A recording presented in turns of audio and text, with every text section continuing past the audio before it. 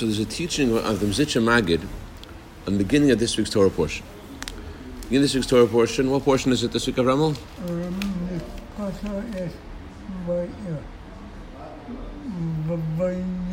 Exactly, Vayeshev, very good.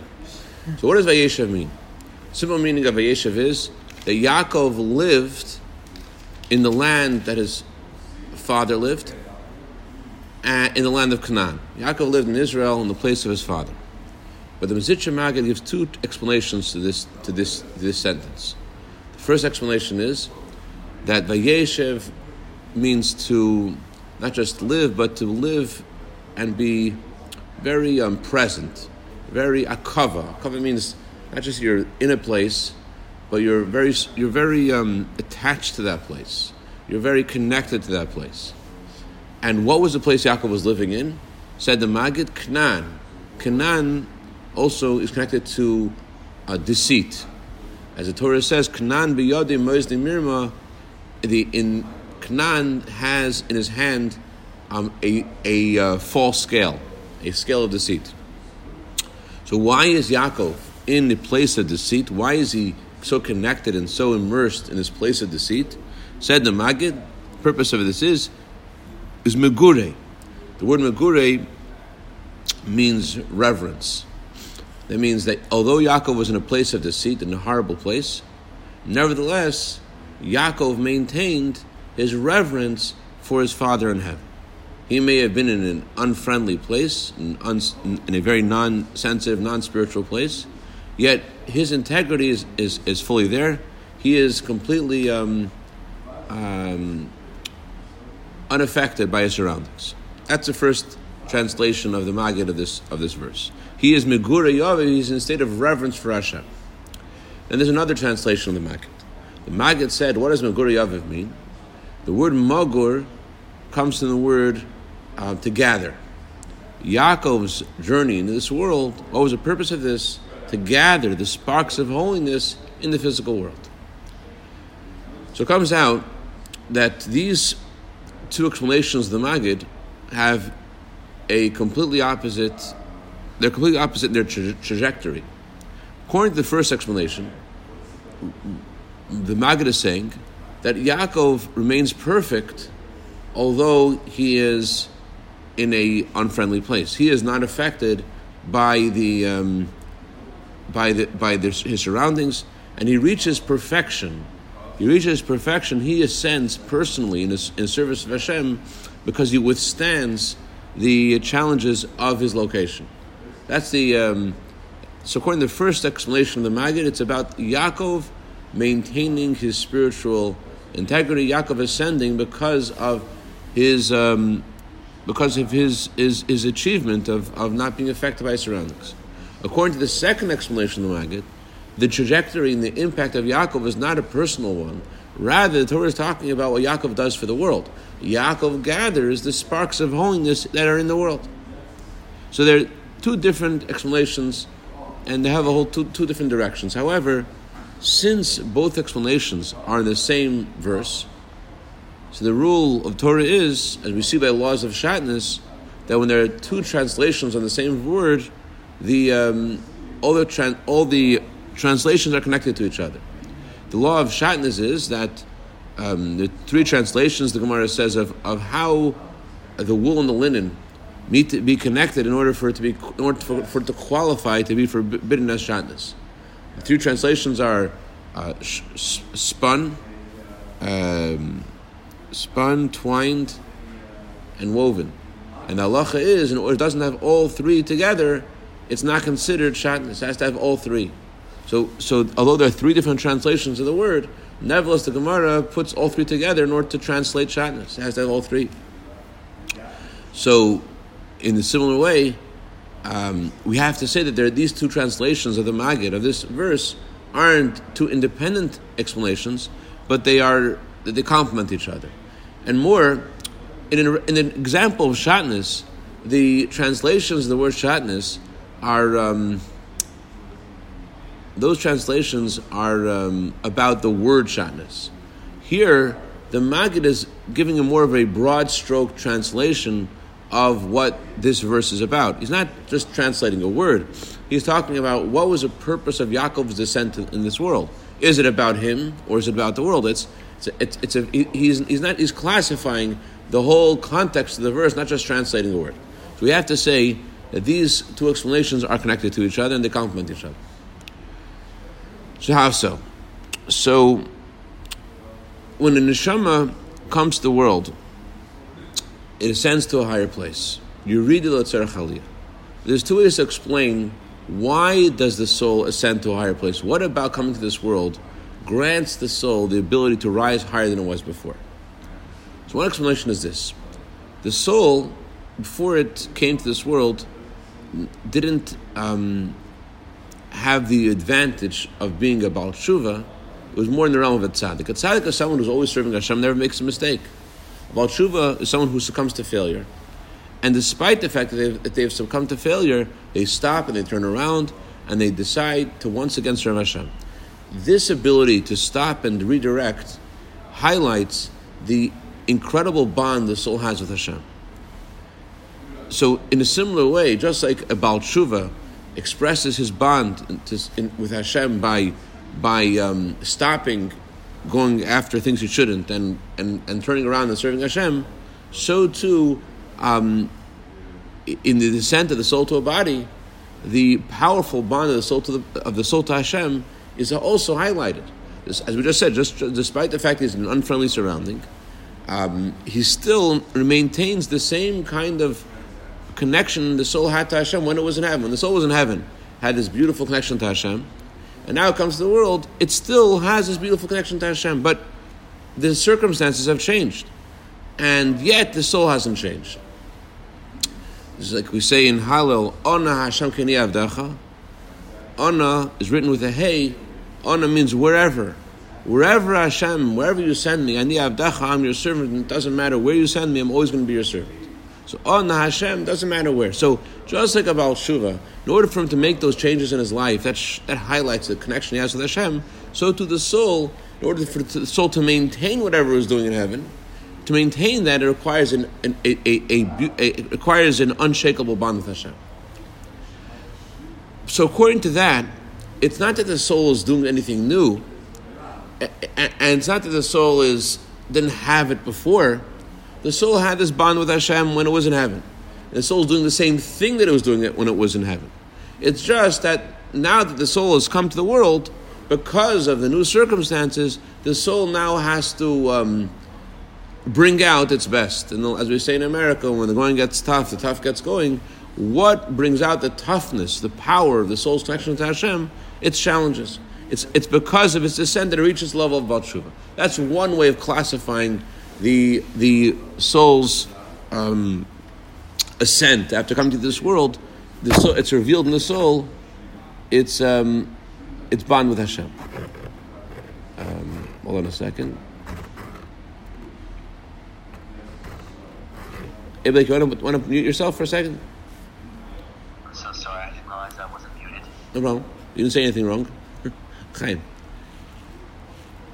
So there's another explanation of why when the soul comes to this world, does the soul ascend to a higher place.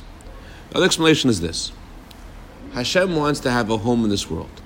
He wants us to change the physical world. He wants the world to become a home for him. The Hebrew word for world, olam, comes to the word concealment. So the world naturally, as it was created by Hashem, conceals godliness. So the soul is meant to change the playing field that it's in and make the world a home for Hashem. The soul is meant to change what's going on over here. So how is it possible for the soul to impact the world in such a way? The reason why it's possible is because of the godly power that Hashem imbues the soul with. It's impossible to change the world the way the soul does, and the only way that it can happen is because of an infinite power that Hashem imbues the soul. So that's why the soul ascends to a higher place when it comes to this world. It's because the soul is not because of, in the first explanation, because the soul is maintaining what it was doing. It's because in order for the soul to do its mission in this world, the soul needs to have something infinite that comes into it. The soul has to have something new they didn't have before. It's something godly the soul didn't possess before. So it's actually ascending higher than it was before. It's not that the soul is maintaining what it had before, and it just wasn't revealed like in the first explanation, but rather to get the job done for the soul to go and to change the world. It needs to have something godly in it. So it follows then, according to the second explanation, it's not that the soul ascends after it passes away to a new place it was before, but even to do the job that it needs to do in this world, in order for the soul to, so to speak, roll up its sleeves and to get involved in the physical world, the soul has to change its whole trajectory of what it's interested in. When the soul is in heaven, what is it interested in? The soul is in heaven, it's interested in just serving Hashem. It's about its own connection to Hashem. The soul is in a state of love and a state of reverence for Hashem. Imagine you're in Gan Eden. You're there for a week, 2 weeks, 3 weeks, a month in Gan Eden. You're there for a long time. And what are you waking up with? What are you going to sleep with? It's all about your beautiful bond you have with Hashem.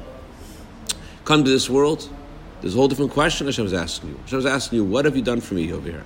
I want a home here in this world. What are you doing for me? So Hashem is asking a whole new question to the soul in this world. Hashem is asking the soul to stop thinking about itself. Hashem is saying to the soul, start thinking about the world. So in order for the soul to start thinking about the world, the soul has to now have a new kind of bond with Hashem. It has to have a new devotion to Hashem that it didn't have before. The soul has to have a new kind of bittul that it didn't have before. So now we can understand these two explanations of the Maggid, not only not divergent, but they actually complement each other. What was the first explanation? The soul comes to this world, begurei aviv, and it maintains its reverence for Hashem. What's the second explanation? The soul comes to this world, magur, to gather the sparks.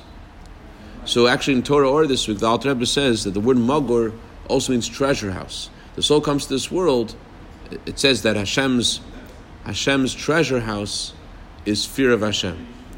So the soul comes to this world not just to gather the sparks, but the Alter Rebbe connects gathering the sparks to achieving fear of Hashem, and now we understand why. The fear of this, the maybe in quality, the soul's devotion to Hashem in heaven was missing something. It didn't have the same kind of quality it has now. In quantity, it certainly had a higher quantity of service of Hashem, of reverence for Hashem before. Now it has a higher quality. Let me explain. It says we see in our prayers that once the temple was destroyed, we're no longer able to go to Jerusalem and bow down to Hashem. We're not able to go down and to bow before you. Question is, we may not be able to go to Jerusalem and see the temple, but we could bow. We do bow. We bow Rosh Hashanah many times. Yom Kippur we bow many times. What does it mean when we say we can't bow to Hashem? So Chassidus explains that when you see Hashem, your bowing to Hashem is deeper. When you see Hashem, it's not just your body is on the ground and you're looking on the ground. Hey, I'm going to get dusty? My suit going to get dusty? Should I put a napkin down like the other guy next to me? When you bow down to Hashem in the Beis HaMikdash, because of what you've seen, there is a total wholesome bowing down to Hashem where you've lost yourself in the process. So in quantity, every fiber of your being is in a state of abnegation to Hashem. So in quantity, the temple is where bittul is at. That's total devotion to Hashem. But in quality, there's something that's new that happens because the soul comes to this world. What's new is that the soul now experiences a new kind of question. Should I think about myself, or should I think about what Hashem wants? Should I focus on me, or should I focus on Hashem's question, Hashem's desire to have a home in this world? So because the soul has to now suspend its own desires and to do what Hashem wants in the soul, because of this, the soul experiences a new kind of bittul, a new kind of devotion to Hashem. So now we say they're connected. Because the soul's gathering sparks, that's why the soul has a greater devotion and greater reverence for Hashem. These two explanations are complementing each other. It's not that just the soul comes to this world and it maintains what it has before, but in order for the soul to be able to make the change in the world, in order for the soul to cause its infinite, to harness the infinite power of Hashem, to make this change, how does the soul get this power from Hashem to make this dramatic change in the world that requires an infinite power? Is by the soul itself doing something infinite, by the soul itself stopping to think about itself, and the soul thinking about the desire of Hashem. So the soul gets more megure, gets more reverence for Hashem when it gathers the sparks. This is something that happens also in our lives. When you get older, you're in yeshiva, you're younger, and your focus is on you. How many brownie points do you have in your service of Hashem? You get older, and Hashem has a different job for you. You have to go out, you have to go work, you have to get married, you have to earn a livelihood. It's a whole different trajectory. And it seems like you lost a lot of when you were in yeshiva. That's only in quantity. But in quality, different kind of service of Hashem. Now your focus isn't inward. Your focus is, what is Hashem asking for me? So bottom line is, today is the day of the Alter Rebbe's release from prison, and coming from the Magid Zilula. It says on the day of the passing of the tzaddik soul sends to a new place that ever was before. It causes salvation on the earth. And just like the Alter Rebbe was redeemed on this day, we ask Hashem, as the Alter Rebbe said, that I've sanctified the 19th of Kislev to be such a holy day that whenever a Jew asks Hashem, he should be answered. Alter Rebbe made this day to be so holy that Hashem listens to us. And we're able to cause salvation with our prayers today, and for an amazing way. Hashem listens to us like Alter Rebbe's expression, I think, was like a tzaddik gomer on Yom Kippur. Hashem listens to us today on just a regular Russia, not a good person. Today Hashem listens to us. Let's say l'chaim, maybe we should not just give us what we had before as learning this thought that Hashem wants us to ascend higher. So Hashem should also cause us to see the conclusion of the exile, when not just all the sparks are gathered, but all the Jewish people are gathered together in Yerushalayim, Mashiach Tzidkenu, see the Geula for all the hostages, Geula for all the Jewish people.